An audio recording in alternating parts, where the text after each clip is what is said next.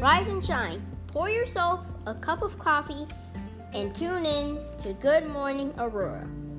News, weather, and really cool interviews. Monday through Friday from 8 to 9 a.m.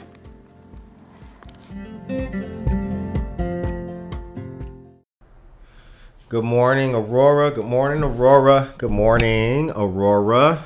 So the time is now 8:10 a.m. You're listening to Good Morning Aurora, the second largest city's first daily news podcast. We did live news today. So as you guys know, we started already, but Mondays, Wednesdays, and Fridays, you can catch the show and morning news live on our Facebook page. We go live. We have a guest in the morning sometimes. This morning we had friend of the show, Sam Hall, author of 24 Rungs, a ASMR Journey to Recovery. Great stuff, great conversation. You can check that video out, which is on our Facebook page. Again, Facebook live Monday, Wednesday, and Friday. You can like and follow the page on Facebook to make sure you get the notification. So we're just going to do some quick updates here real quick. Shout out to our friend Yvonne of the Cottonseed. All right, word up. Quick updates. The Community Market, Indivisible Aurora Presents 2021 Community Market. It'll be a virtual auction. Vendors are needed. Facebook.com/communitymarket.ia. Shop unique handcrafted items like artwork, jewelry, clothing, candles, and much more. That's February 20th from 11 a.m. to 7 p.m. Shouts out, shouts out to our friends of Indivisible Aurora. Okay. Mutual Ground. Register for Mutual Ground 60-hour domestic and sexual violence certification. We're going to post this today, February 2nd through March 11th. Mondays, Tuesdays, Wednesdays, and Thursdays, 6 to 9 p.m. Register online at mutualground.org, and the prices are on this graphic as well that we will share. Starting tomorrow is the Art and Market Aurora, great gathering of vendors and artisans, happening every second and fourth Saturday at Society 57, located at 100 South River Street. Safe and socially distanced fun shopping. Make sure you save your Saturdays. Come on out and take part. Shout out to all the vendors involved in that. For more information, you can visit auroradowntown.org. The Aurora Public Library said a lot of great stuff, and the next initiative that the library will be having is going to be in February. So Friday, February 12th, 10 a.m. Tai Chi for the Chinese New Year. The ancient practice of Tai Chi will be a program available to adults. Registrations required. Tuesday the 16th at 7 p.m. Growing your business with LGBTQ friendly practices. That'll be 7 p.m. Told you about that. Duh. Registrations required. Registrations required for Tai Chi for the Chinese New Year. And Thursday, March 18th at 7 p.m. Civic Education Township Government. Continuing partnership with the League of Women Voters of the Aurora area. Registrations required for that as well. You guys will know that on this morning's news, we announced the call for artists for the Aurora Streetscape Committee in Aurora Downtown. So that is out there. If you are an Aurora artist, reach out to the Streetscape Committee to find out about the newest mural that's coming. The theme of the mural will be Aurora Unity and will promote pride in the community and advance the objectives of the Aurora Downtown organization. So we appreciate you guys very much for tuning in. Thanks very much for checking out what we got going on. And you guys will see the next video that we got coming up here very soon. So shouts out to everybody involved. And want to say shouts out, check out 24 Rungs and ASMR Journey to Recovery. That is available now as an audiobook. It's also on Amazon and Spotify. The sun's coming out today. You guys have a safe, blessed, powerful weekend. We'll see you back here Monday morning. Tune in Monday on Facebook Live. And don't forget to subscribe to the YouTube channel. And with that, that's the news. Okay. Good morning. Good morning. Good to see you. Thanks for sitting down with us today. You're welcome. Appreciate it. Pleasure to be here. So for our listeners and for our viewers, let us know who you are, sir, and where you're from. My name is Raymond Hull. I am a 45-year native of Aurora. Aurora is my home. I came to Aurora at the age of 15. My family moved here from Chicago, and I've been here since then, obviously. I have spent the last 40 years on the east side of Aurora. Okay. And originally when I came to town, I lived on the west side of Aurora. I lived at 833 North Randall Road. Okay. I went to West Aurora High School. I'm a graduate of the class of 1978 from West Aurora High School. Shout outs. Shout out. And then at some point we moved to the east side of Aurora. Okay. And since then, I've been back to West Aurora one time. And during that period, I was there for maybe a year. And then I relocated back to the east side of Aurora, and I've been there ever since. Okay. I've had the opportunity to live in, I believe I counted 5 different wards in town. Wow. Randall Road address would be the 5th ward, currently the 5th ward. I also lived in what is now the 4th ward, which would be Concord Avenue, which is southeast side of town, okay. Right near Bartwell School. Right. That would be 4th. It may have been the 3rd ward at the time that I was living there. Okay. I spent 9 years in the 7th ward. Wow. And I've spent the last 20 years in Ward 1. All right, but you haven't been to the 2nd ward. I have not been to the 2nd ward. That's the ward I live in. Oh, okay. I have not been to the 2nd ward. Only that one, yeah. Yes. And I forgot. I lived in the 3rd ward in 2 different locations. So maybe we can take that and make that a second, okay? So that's Auroran, or excuse me, the roots of an Auroran. Yes. Both sides of town. I mean, a lot of people who've been primarily on one side of town, so it's good to see that you've got 2 different flavors.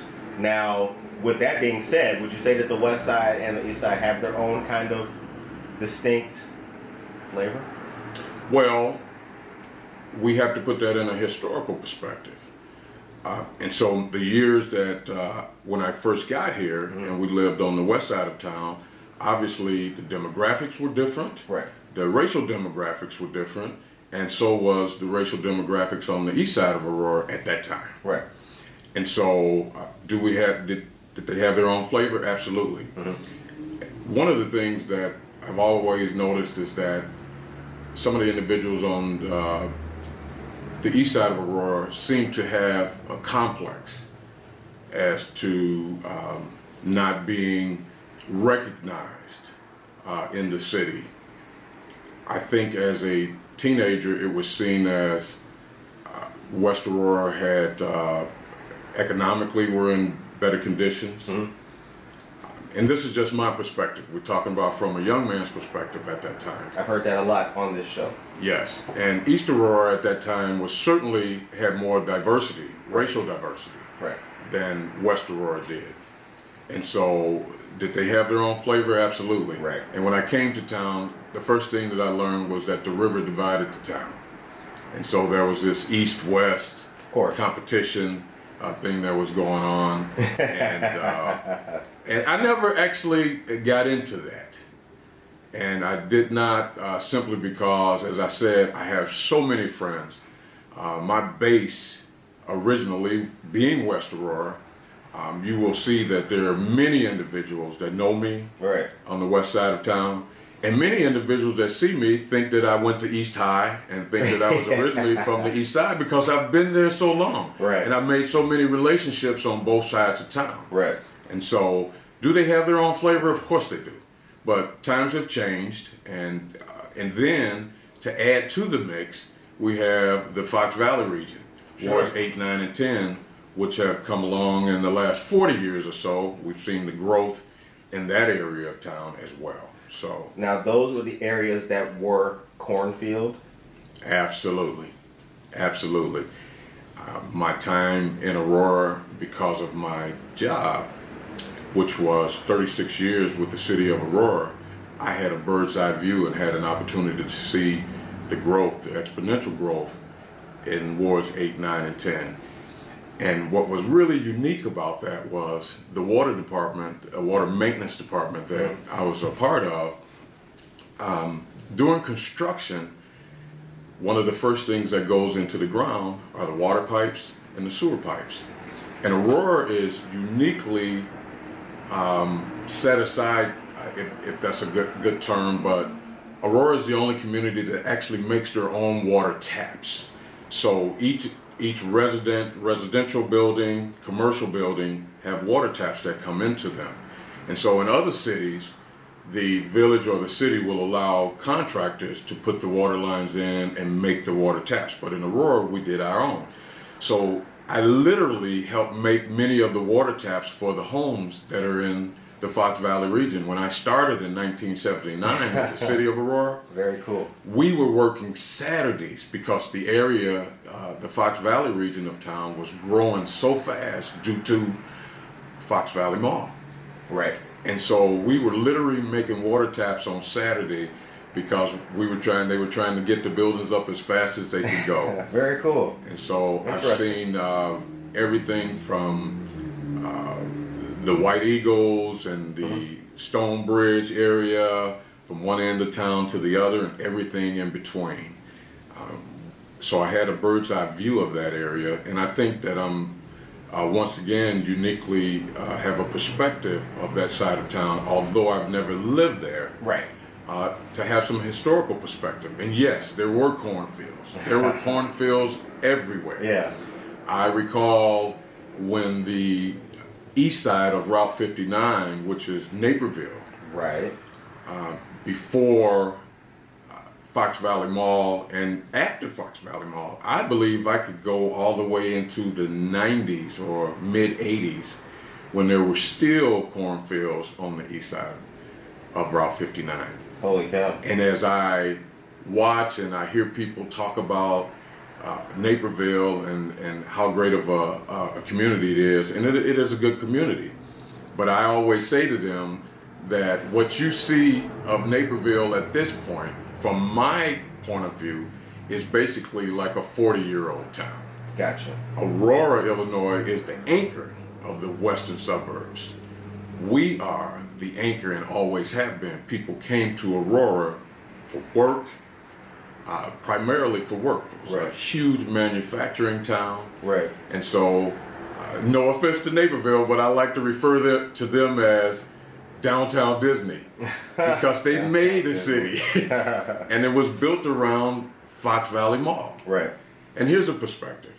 Fox Valley Mall, one of the major reasons that Fox Valley Mall wound up in Aurora is because Aurora was able to bring water to that area.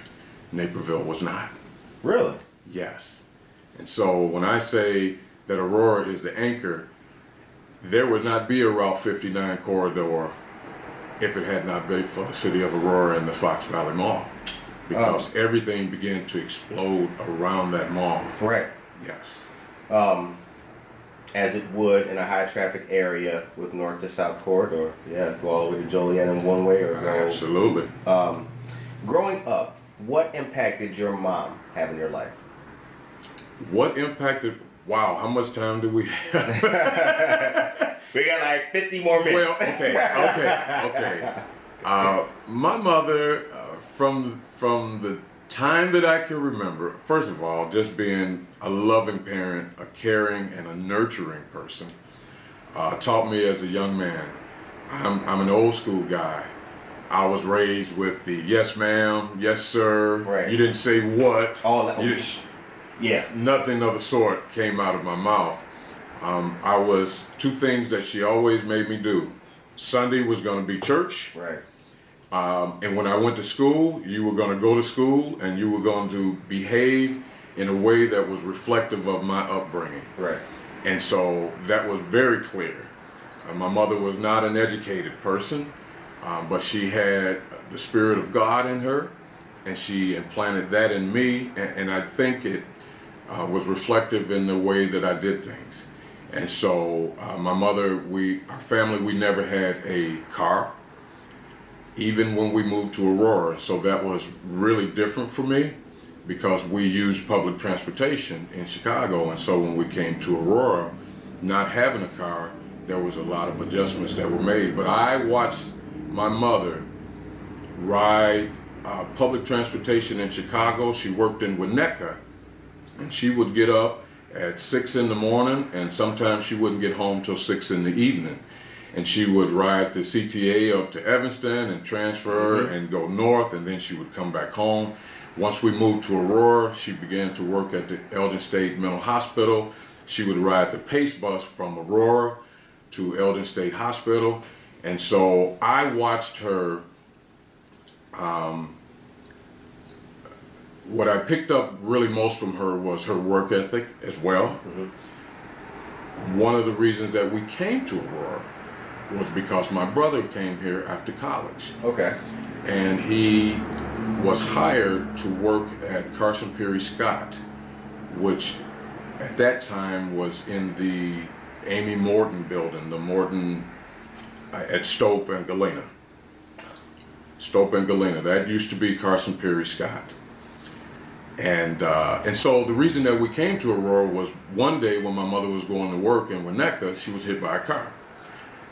Broke her hip, she was out of work, and my brother had, my niece and nephew were kids, and my brother said, Mom, if you and Raymond would move to Aurora, we'll pay your rent, and if you would babysit the niece and nephew.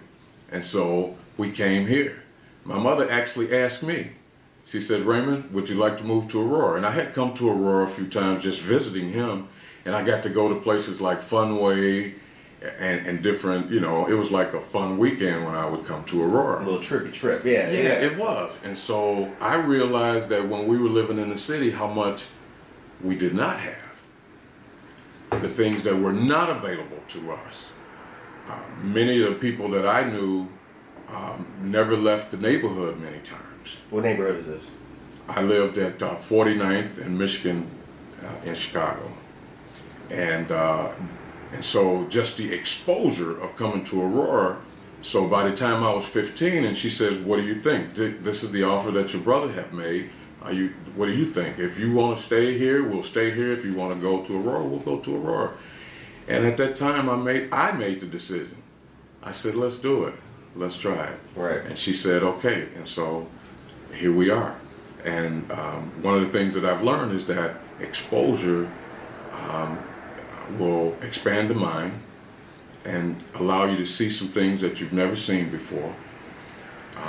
And so that's how I live my life, and that's how, still to this day, when I encounter young people, I'm always trying to find out what can I expose them to that they have not been exposed to before. I spent the early years of my life in Harvey, Illinois, and now I look back and I think about like that, the mentality and the youth of the 49th and Michigan area from that year. Wow, what does it say that just 30 miles from where you are seems like, a trip, a getaway, a vacation, right? Yes. What does it? I guess this isn't necessarily a point of discussion. I just, maybe a point of reflection. What does it say, right? I think about the state of African Americans. I was telling a friend of mine about a great book. It details the migration of African Americans prior to the First World War and the Second World War because of manufacturing jobs that were available in Detroit, Chicago, northern cities. So African Americans came in those large waves. And it's like, man, right? A whole life awaits and is changed by just a 30-minute drive. Absolutely. Crazy. One of the things, if I could share with you, is kind of humorous. One of the cities that I had heard about when I was in Chicago was St. Charles. And the only thing that I knew about St. Charles, Illinois was that there was a youth home there. And there was a kid in the neighborhood that was like a neighborhood legend, menace to society, right. whatever. And he would disappear and they would say that he was in St. Charles. Like, oh. Right. And so when I heard the name St. Charles, I said, I don't know where St. Charles is at, but if Durkee is there, right. I don't want to be anywhere near there. So, I knew I knew that. What does that say? I knew that too. at 13 years old. A place I didn't know until I grew up and, got to go to St. Charles and everything like that, right? Yeah. I just knew that the youth home's in St. Charles. Amazing. I mean, what does it say when young people that age even have to contemplate a Department of Correction center? Right. My children didn't grow up thinking about St. Charles as being where the youth home was located at. Yeah, my son is 8. He's not going to grow up thinking about it. It's a good feeling. Absolutely, it's a great feeling. It's a great feeling. So now you're in high school in West Aurora. You are one of the Blackhawks at this time, going to West Aurora High School. What's life like for Raymond Hull at this time? Life is good. Life is good because of the relationships that I was able to create. See, living on the south side of Chicago, as you know about Chicago, ethnically, the city is divided. And so I went to school with all black students for 9 years. Right. And so when I came to Aurora, it was the first time that I'd ever been in school with a Caucasian student. I had never actually seen a Hispanic person other than some caricature on television. Speedy Gonzalez or something like that. Yes, and something of that sort. And so when I came to Aurora, it was like, wow, this is a whole new world. But at the age of 15, I recognized that there were some opportunities here. Because as I mentioned earlier, my brother was an employee at Carson Peary Scott, and he was able to get me my first job. And so at the age of 16, I worked in the shipping and receiving department at Carson Peary Scott. Oh, snap. Yes. We coming up. It's amazing when you have an opportunity to earn some money from a legal perspective. And one of the things that I believe is that many times, especially for individuals that grow up in poverty, the way that you are first introduced to a way to earn a living or make money is impactful upon you. Absolutely. So, a paycheck is the greatest crime stopper absolutely. that ever existed. Because poverty is Ever existed. crime is driven by poverty. There's absolutely no doubt about that. And so that is one of the other things that I try to, over the years, is to gather in youth, mentor them. If I had an opportunity for some employment for them, I made that, a conscious effort to do just what I'm thinking about. I thought about myself. I didn't realize we were poor until we came to Aurora. Right. I really didn't. Right. And then I figured out, hey, somebody's been lying to me. That there's just tremendous opportunity. And so that's why I'm here. And I love Aurora. There's no doubt about it. I'm unapologetic about it. And there's some things that are going on, which we can get into a little bit later. Sure. That I wish we could change. Right. When most people think about their past, or not their past necessarily, but their upbringing and what they're doing now, what of the learning phases of your life, working and all that, what of that do you carry with you still to this day? I'm sorry, could you repeat that again? Yeah, what of the past, work ethic and your past story and your past experiences, what of that do you retain with you today? I retain all of it. I really do. I'm still a man of faith. That is a central part of who I am. I am, because of my mother's work ethic, I'm a grinder. I'm hands-on, boots on the ground type of guy. Yeah. My experience in working at the water department, maintenance department, put me in the bottom of a ditch in mud, and sometimes Figuratively. Figuratively. Right. Literally. Right. No, literally. Yeah, both. Both. And so, be it getting dirty, getting my hands dirty, doesn't matter. I'm a grinder. I do what I have to do. So, you graduated high school in 1978. Yes. First job was at Carson Perry Scott. What year did you join the water department? I joined the water department in 1979. Okay. And how that came about was there was a young lady by the name of Debbie Hopkins. She was a dean's assistant at West Aurora High School. And shortly after high school, I was walking actually through downtown. And I ran into Debbie at the corner of Lincoln and Galena. And she said, Right up hey. the street, right there. Yes, right around the corner. Throw a rock and hit it. I ran into Debbie and she was like, hey Ray, how things going? What are you doing? And I said to her, I'm looking for a job. I'm currently looking for a job. And she said, well, my dad's a supervisor at the city of Aurora. His name is Marion Hopkins. And you should go and put in an application and maybe you could put his name in. And I didn't think much about it at that time. I knew nothing about city employment. And so some months later, the city of Aurora used to advertise in the Beacon News on Sundays. And so one Sunday, I'm going through the want ads and classifieds, and I see an ad that was about one by one ad that said, City of Aurora, Water and Sewer Department, taking applications. Something, I may be paraphrasing exactly what it said. And Debbie came to mind, and I said, wow.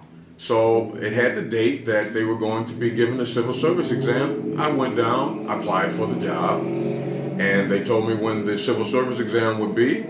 I came in, I took the test, I passed the exam, and they established an eligibility list, and within 6 months, I was hired. Right. And so I think I took the exam in February of 1979. And in August of 79, I was called and offered at that time, I believe they called it seasonal position, not temporary. Sure. So the definition of seasonal now in the city of Aurora would be 120 days. Right.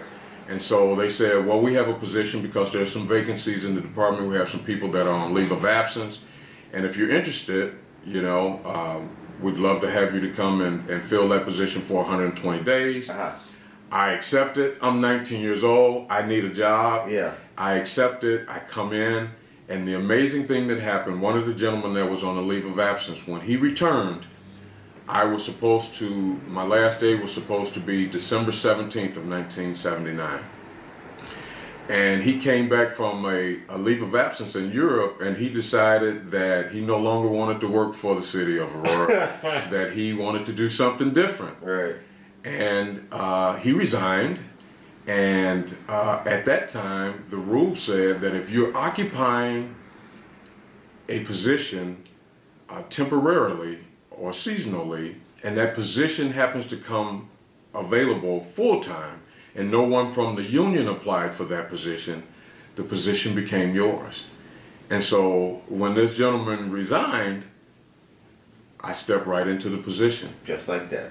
36 years and two months later, I retired. There it is. Congratulations. Thank you. There it is. Working for government, working within government, what did you learn about teamwork? Teamwork. Well, what I learned, let's go back to 1982. At the age. The year I was born. Crazy. Okay, make me feel from there. Make me feel. My bad. My bad. So, first of all, what did I learn about teamwork in the water department? We worked in crews.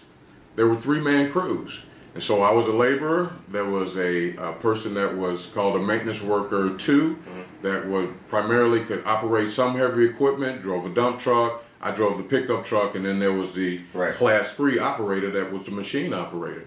So right from the beginning, we worked as teams to accomplish jobs. And what our job was to maintain the existing infrastructure, and we did a little bit of new construction in certain areas. Well, in 1982, there had been a strike, I believe, in 19 79, and in 81, I believe, we had a contract that had come up. And I wasn't very happy about some of the things going on with the contract, and I went to the meeting, and I was kind of barking from the back of the room. As a union member? As a union member. What union is this? This is ASCME, American Federation of State, Municipal, and County Employees. Gotcha. And so someone said to me, one of the gentlemen that was on the union board said, well, if you don't like the way things are going, then maybe you should run for office. And I took that challenge. Yeah, and so at the age of 22, I ran for president of the union. And I was elected president of the union at the age of 22. Teamwork. We built a team. We began to,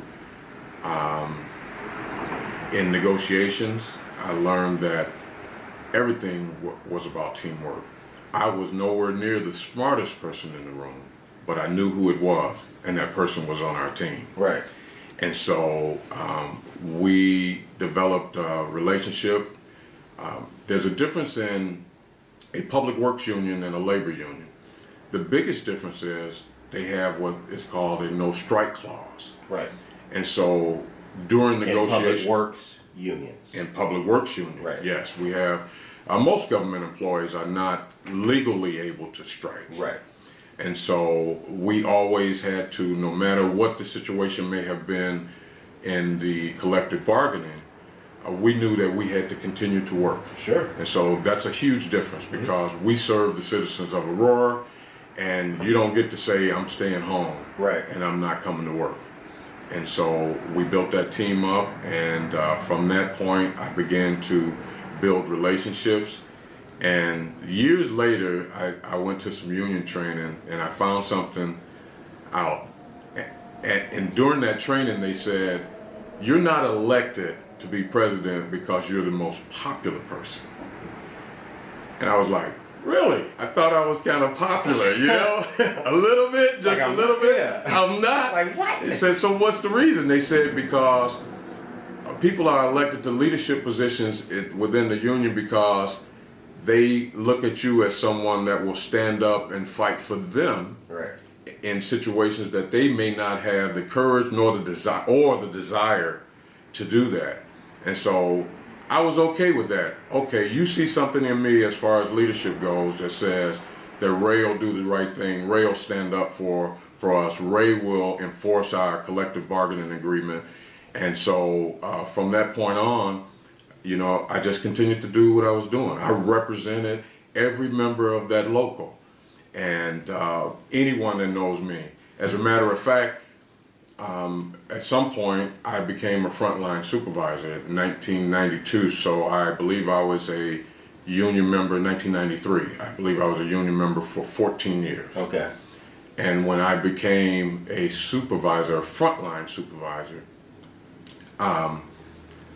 they actually gave me a plaque, which is unusual. Most people say, oh, you're a turncoat, you're getting out of the union, you're going to be a manager, and that type of thing. Right. Well, the union actually gave me a plaque in 1993 for my service to the local. That's good.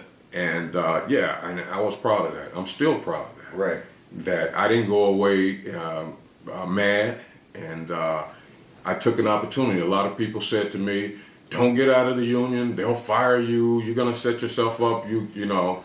But I stepped out on faith and said, no, I'm going to do my job, and I'm going to become an asset to the city, and at the same time, I still know where I came from. And so I always treated the union members with respect. I always said to them, whatever agreement that the union and the city of Aurora comes up with, I will abide by that. Right. I was not one of those guys always looking for a gray area or some way to come back at the union members. And right. Anyone that worked for me will testify to that. And how long were you union president? Oh, wow. I was union president from, well, I would say all total, boy, I haven't actually did the math. I was 22 when I became union president. And there was 1 year that I may have been vice president. I decided that I would step back. So we'll say somewhere in the range of 10 years. Wow. Yeah, about 10 years. Yeah. I actually participated in the negotiations on 3 different contracts, and typically they were 2 years or 3-year bargaining agreements. And so just before I became a supervisor, I negotiated the last contract that I was involved in on the way out the door. And so I can say to many of the union members that, hey, some of the benefits that you have are as a result of what I did when I was as union president. What's Aurora like at this time? What's the downtown area like? Wow, let's go back to the 70s when I got here. 3 movie theaters, furniture stores, 5 and dime stores, Walgreens, Robert Hall, this building. That's the 4th time I've heard of it. What would that be? The southwest corner there. Right. Was Robert Hall. I think that's where everybody went. Tracy Duran, shout outs for the history. Yeah. She sent a local author. Oh, okay. Friend of the show. Sent us a picture after, I think, somebody's interview. Might have been Saul Folks. Somebody. I've heard that 4 times. I'm not playing. Yes. Sent us a picture of this Robert Hall at the corner right there. Mm-hmm. There was a Raleigh bike shop. There was, as I said, 3 movie theaters that would include the Paramount, the Tivoli, and the Isle was the name of the 3 theaters. West Aurora Plaza had 2 movie theaters in West Aurora Plaza at that time. That's Galena. Right. And west of Esalen, between Esalen and Orchard. And so the downtown was thriving. And the communities that surrounded Aurora came to Aurora for their entertainment and everything else. Aurora was the second largest city. Aurora was the place to come to. Right. And so people came here for their entertainment and to do the things that they did. They came to Aurora, as well as work, primarily work. What were the movies playing in the theaters at that time? Which Way Is Up?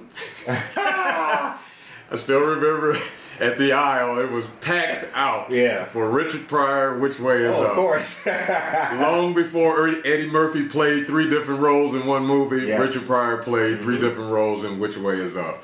And so I'm sure there was other movies, but the one that sticks in my mind was Which Way Is Up? Classic movie. Classic. All right. So you are running for Alderman at Large. Yes. For the listeners and the viewers, first of all, what does an Alderman at Large do? Okay, so let's make a distinction. The City of Aurora has 10 wards, and each ward has an individual alderperson. Right. And that person represents the constituents of their individual wards.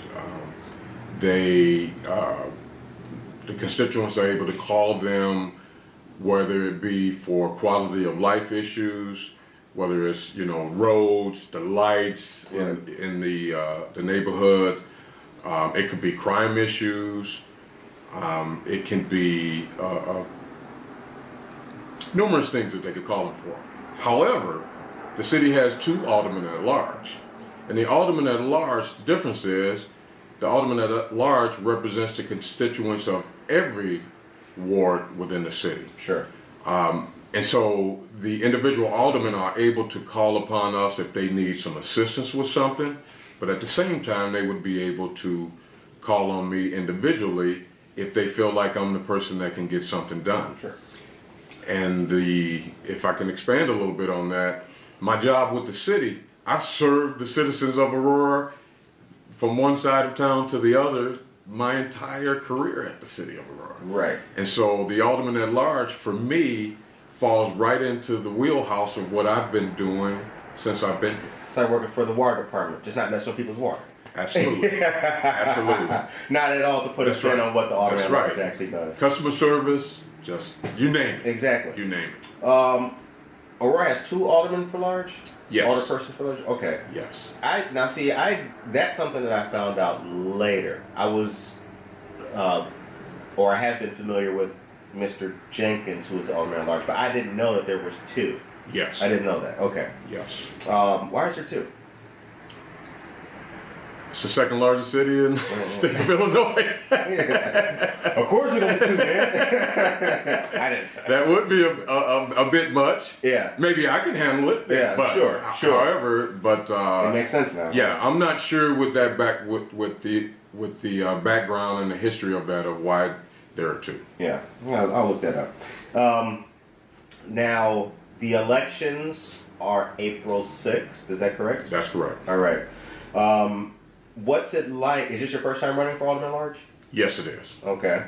Now, you were on the East Aurora School Board before. Yes, I was. What years? When was that? I first ran for East Aurora School Board in 1999. Okay. I served 1 term. How long is the term? 4 years. 4 years. Okay. And my brother that I spoke of in 2003 became ill, and it happened right around Thanksgiving, and I had to file my petitions to run again because my term was coming to an end. Right. And I had to file again, and I had to make a choice and think about what what my brother did for me. And I thought, well, my sister-in-law may need some help with him. And so I had to make a choice, and I made a choice on behalf of my family. Right.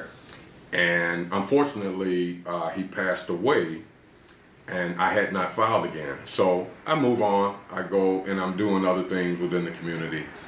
And in 2010, I was approached by some individuals that said, hey, there's an opening at East Aurora on the school board again, and we think you would be great to fill that position again. And so I interviewed for the position, and I was selected amongst the candidates to fill a temporary position, which was for 1 year. I believe the current board president was leaving town, and so it opened up a position. The following year, I believe 2011, I was on the ballot again, and once again I was elected to the board in 2011 till 2014. I'm sorry. Okay. And so that was my second term. So altogether, I was on the board for 9 years. The last year that I was on the board, I was elected to be the board president for the last year. And one thing that I can say to you about that last year, I found out that being in that leadership position is a difficult position. Some people... School board president? School board president. I bet. Yeah. I believe actually that school board members hold one of the most important positions in any community because we make decisions that impact our youth. What was a rocky or tough decision going on within the school boards?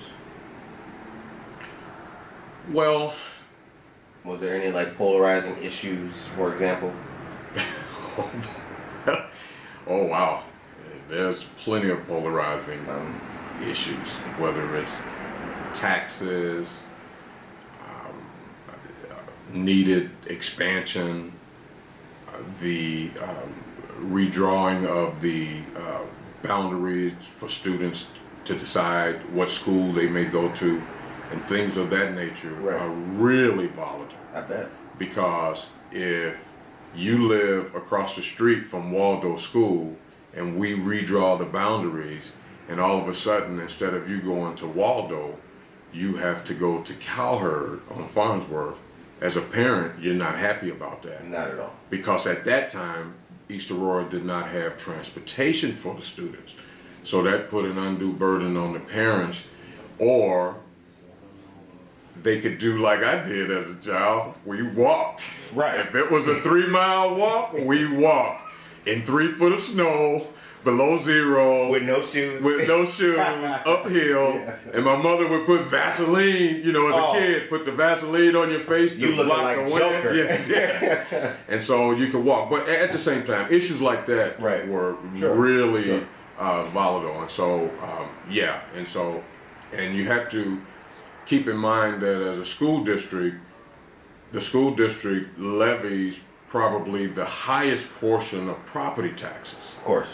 And so with that, you're always having to deal with the property, the taxpayers and the property owners within that district. Certainly. And you certainly Who all have feel entitled to having their absolutely voice heard. absolutely, and they have a right to do that. And so you have to keep in mind that you have the working class families that have students within the system, and you certainly have to keep in mind that you have the seniors that are on fixed incomes.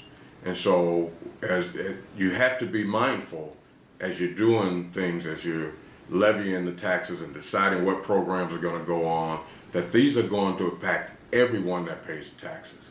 And so that's probably a couple of the really hot issues. Were you responsible for that bad pizza that they serve at schools? Is that who I got to talk to? Can you make the crust thicker? yes. I will own that. Because we do. We have food service contracts. Sure. So we have to decide that. Sure. Now, what's canvassing and getting to know folks been like, trying to get yourself out there as Alderman at large? What's that been like during the pandemic? It certainly has been a challenge, but fortunately for me, because of my community involvement since 1990, when I say community involvement, civically becoming involved in working with different 501s and charitable, other charitable organizations, right, and not-for-profit organizations, I do have some name recognition within the community. I do have what I would call a base constituency. That would be those individuals that I grew up with on the west side, the folks that I've come to know on the east side, my church family. And so, but with COVID, it has certainly been a challenge. However, I mask up. I've gone to the homes. I don't have I have a team of leadership, but I don't have a team of foot soldiers to go out and do those things. And so I acquired 642. If I'm off, nobody call me on it, I'm off by 10. I think it was 642 signatures. And out of that 642 signatures, I definitely drove to individuals' homes, got their signature, and that way I made sure, one, I knew that those individuals were registered to vote at that particular location. I had some other individuals that helped me acquire some other signatures, but I was out there grinding. And as I say, I did it myself, and I'm still doing it. I'm out putting up signs at 5:30 in the morning. I'm doing a lot of things on my own, but I can do it. I can handle it. The cold doesn't bother me. I'm a water and sewer worker. I worked outside. Right. Water and sewer, hey, you gear up. Yeah. You put your cold weather gear on and you get out there in the cold and you do what you have to do. Worked in the rain, the snow, you name it. I've been out there. And so I just, COVID didn't stop me. However, if COVID were not here, you had the traditional ways of going about meeting with homeowners associations and different neighborhood groups, the churches that may or may not allow you to come in and speak. And so let me address that. This, when I say the churches, I want to address this from this standpoint. Personally, I never liked the idea that politicians were able to show up at the churches, and in particular African American churches, at election time. I don't have a problem with them coming, introducing themselves. But to show up at election time, and then we don't see you anymore until the next election cycle, that's always bothered me.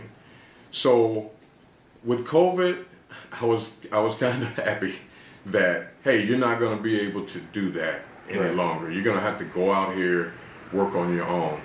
I didn't stand at the early voting sites. There's no problem with that because some of the candidates did that, but I wanted it to be personal. I have relationships with individuals.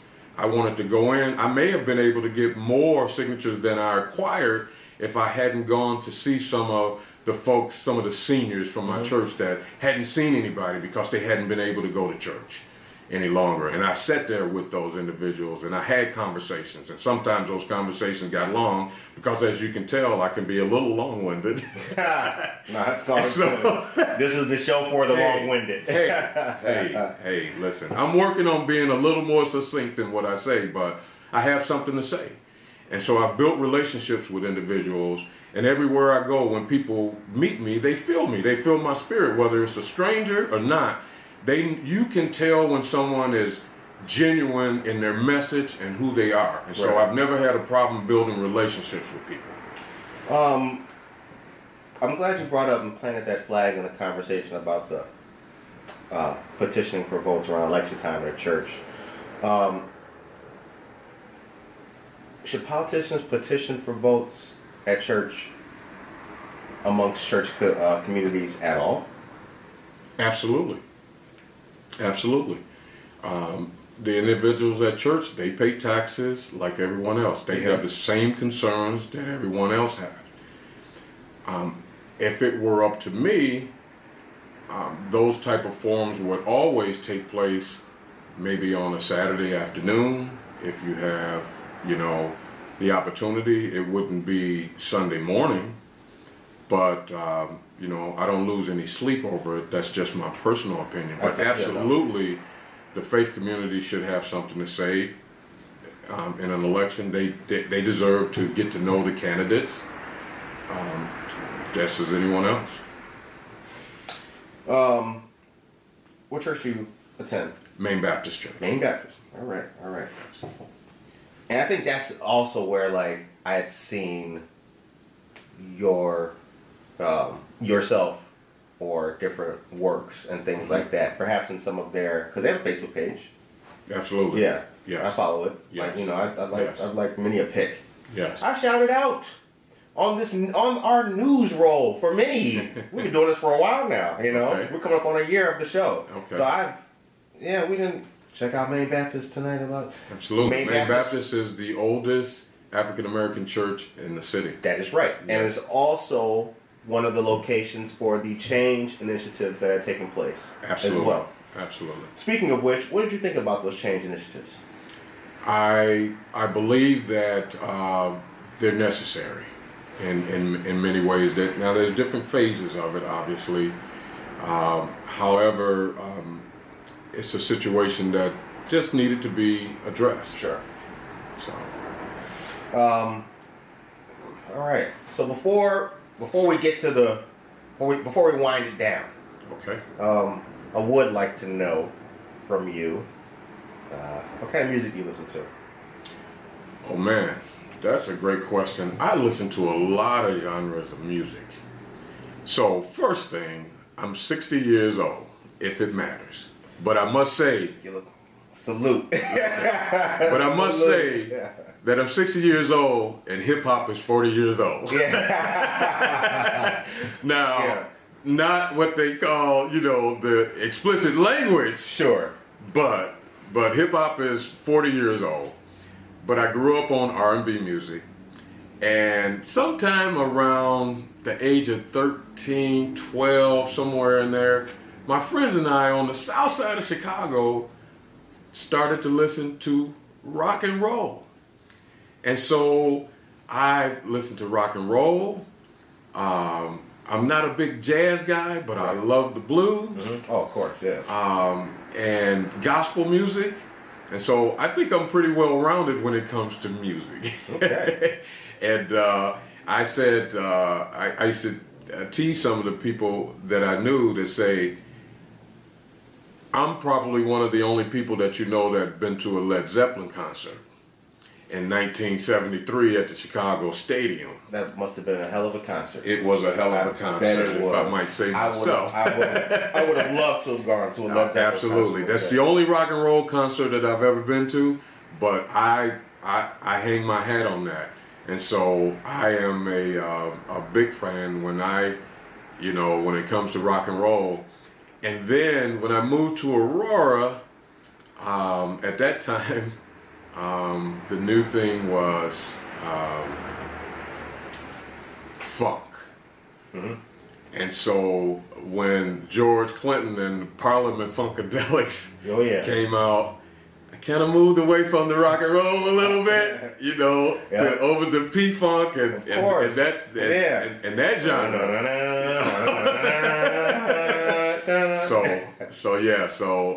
But I still listen to it. My not my iPod, but in my car.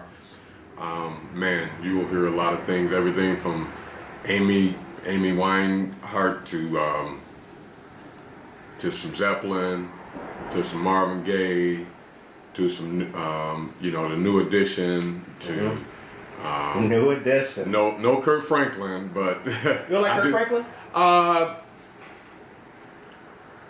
I can take him or leave him myself. Yeah, and that's what I'll say. Yeah, I can take him. He doesn't sing, so I'm more like the Mississippi Mass Choir type of gospel. Yeah. Some of the contemporary music is a little bit more, but consider my age and what I was raised on, more of hymns and things like that when it came to gospel. No, yeah, even though I'm younger, I spent 90% of my youth in the care of my grandmother, who was in her 70s and 80s when I was a child. So, to that point, and Kirk Franklin specifically, I prefer my gospel music to be more of the sung. Yeah, the right, exactly. GP, are you with me? Okay. Don't really. Doesn't move me. Power to the brother, but I like it to.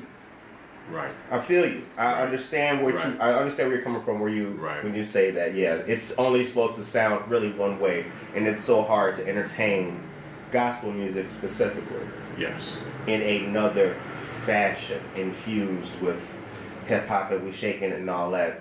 Not really doing it. Not doing it. Even though I'm young, I cannot stand when I see these youngsters coming into church with the jeans. Y'all wearing jeans to church. That was forbidden when I was a kid. Mm-hmm. I don't know about you, but jeans and gym shoes in church. Well, y'all coming in there with the, you got the hat on, and I mean, for heaven's sakes. Well, let me address that.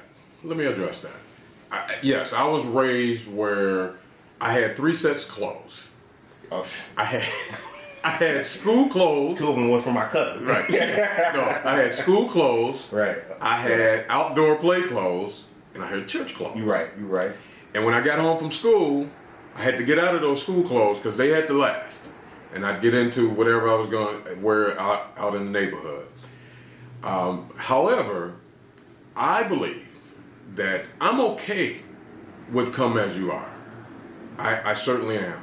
And it's taken me, and I say that, but however, most of the time when you see me at church, I'm going to be at least business casual. Sure. Because that's how I was brought up. And I feel comfortable in that.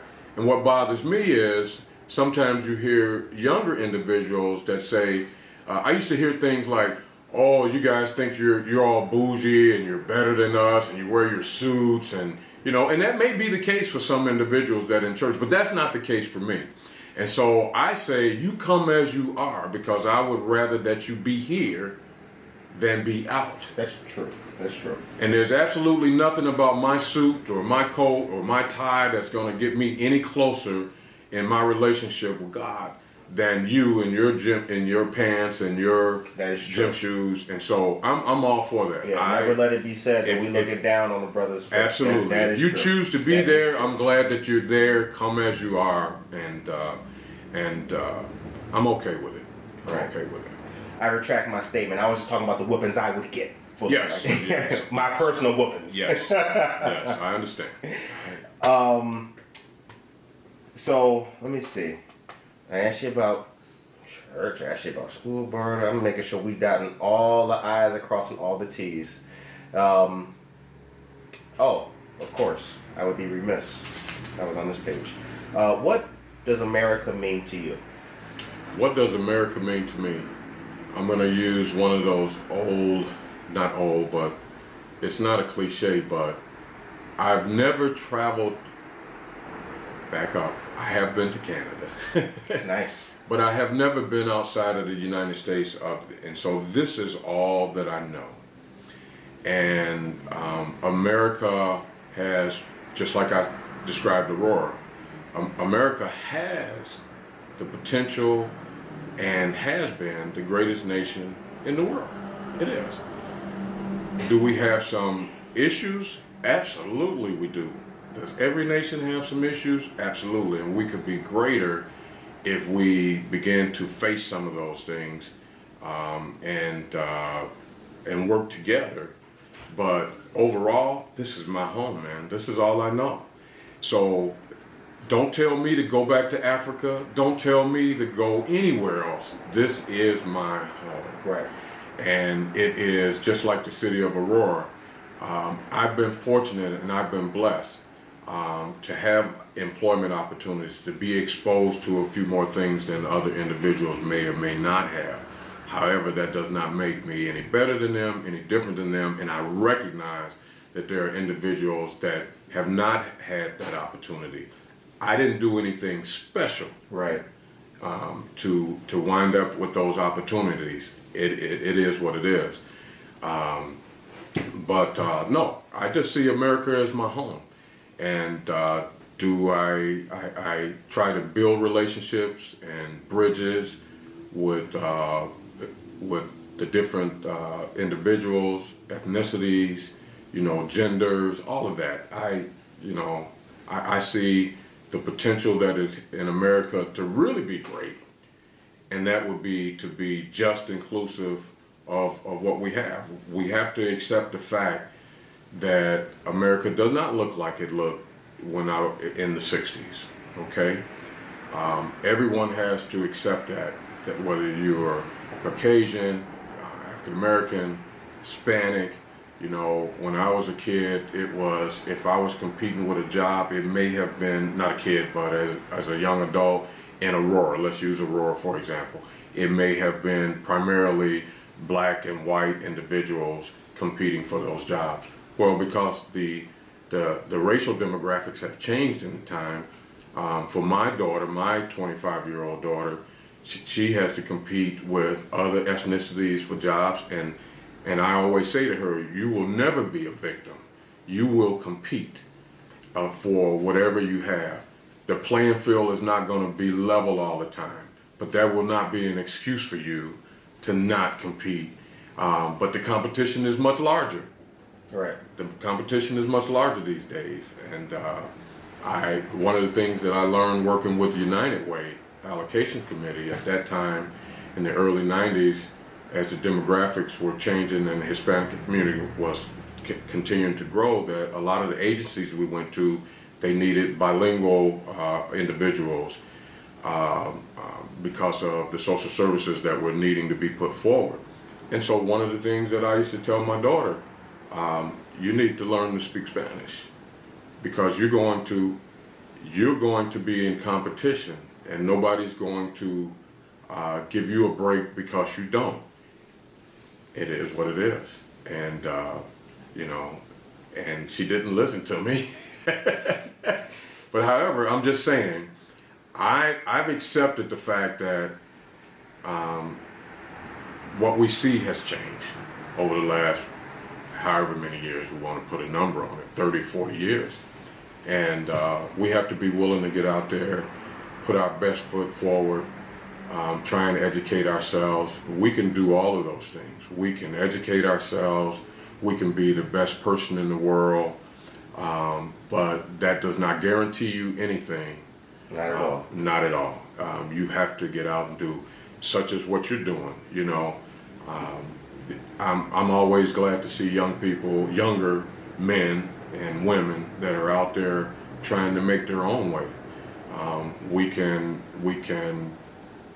choose to be a victim, but I say when you choose to be a victim of society, you become stuck.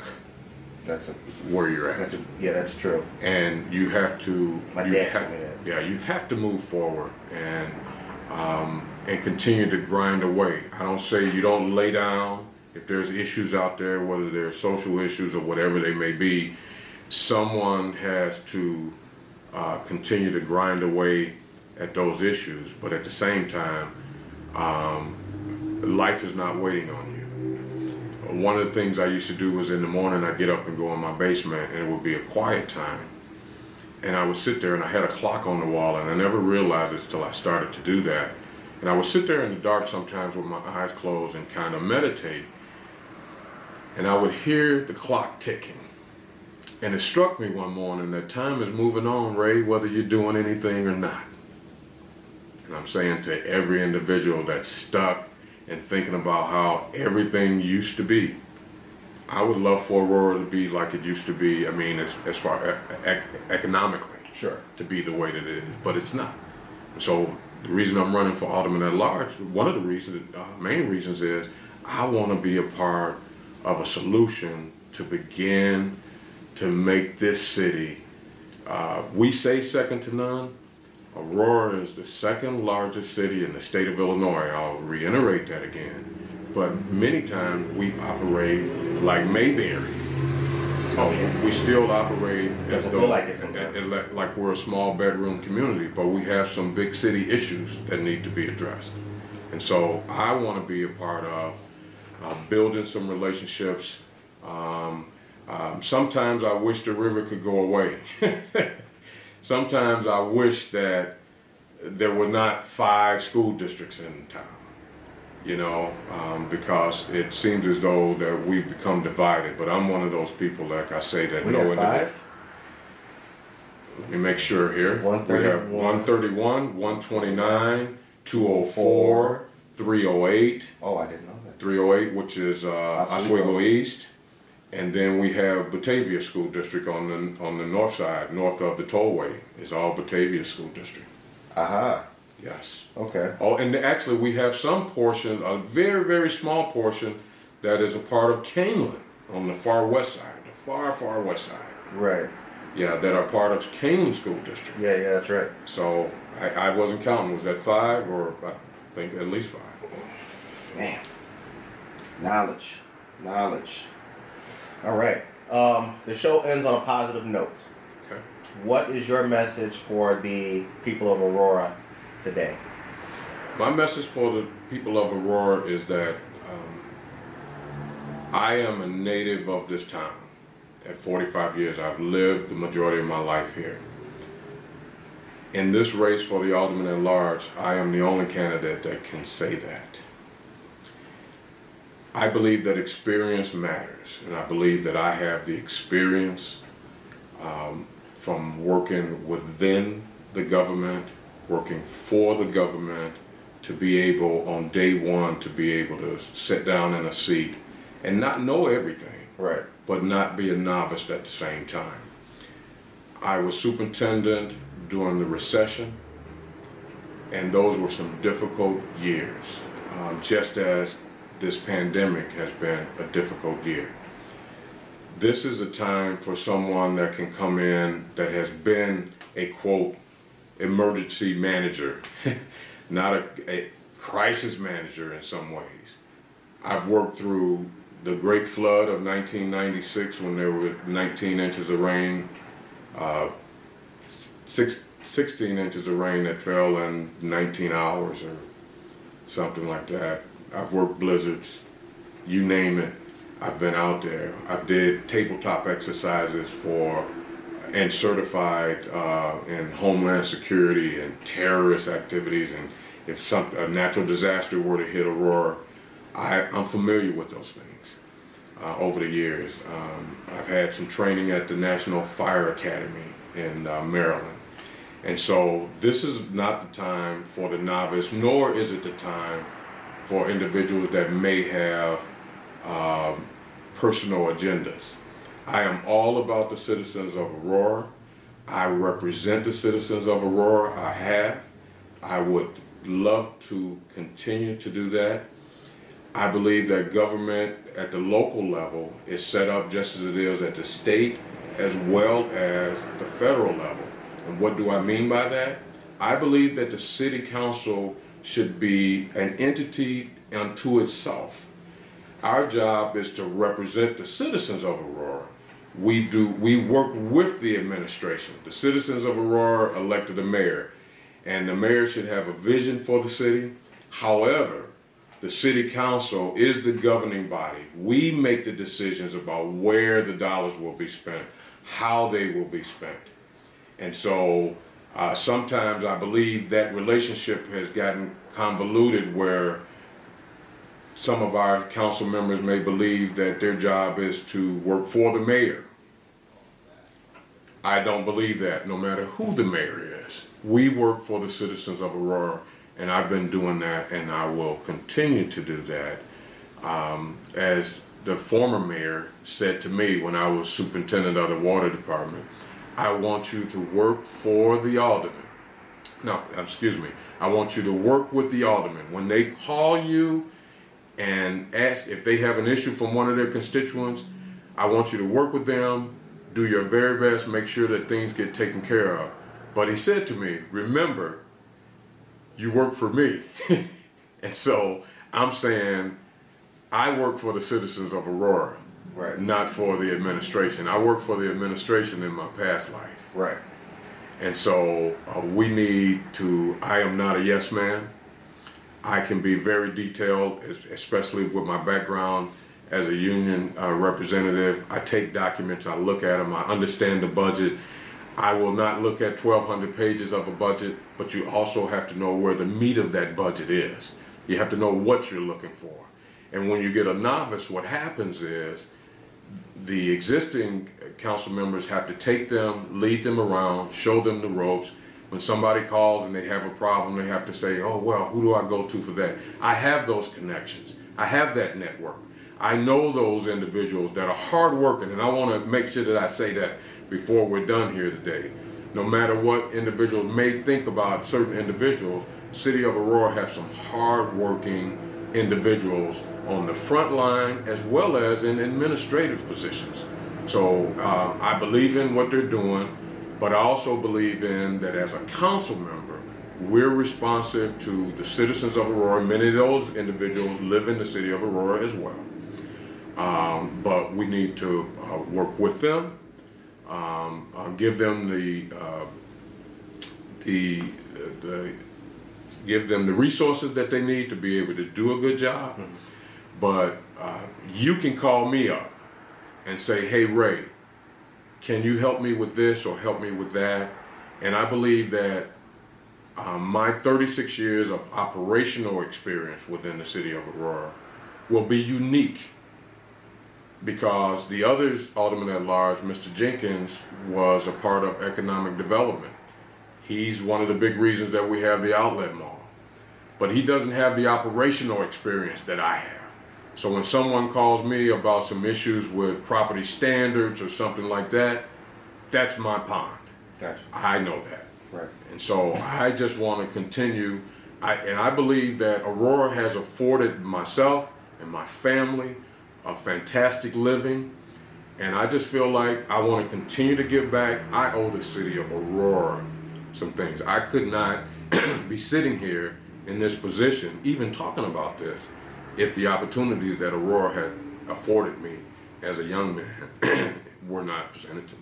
Right. All right. Well, we wish you luck in your journey to Alderman at Large. I appreciate it. Are April 6th. April 6th, and early voting will start, has started actually for the township elections. That's right. And so, if I might add one more thing, is that we need to, a lot of the voters are only concerned about the federal level. We need to be concerned, politics are local, as they say. So we need to know, who is it that controls my tax dollars? Who is it that has my children in their hand, meaning the school board or Right. representative? Who is the state's attorney in the county? Right. Who is the sheriff in the county? Who is the state representative for our area? Who is the senator that represents our area? And what do they believe in? And what do they believe in? And if you don't have any clue and you have no idea who you're voting for, you should not be voting for someone that you cannot, at least say, I know this person stands for this, but I'm a person of integrity, and I believe that I will certainly be, and this is not about luck.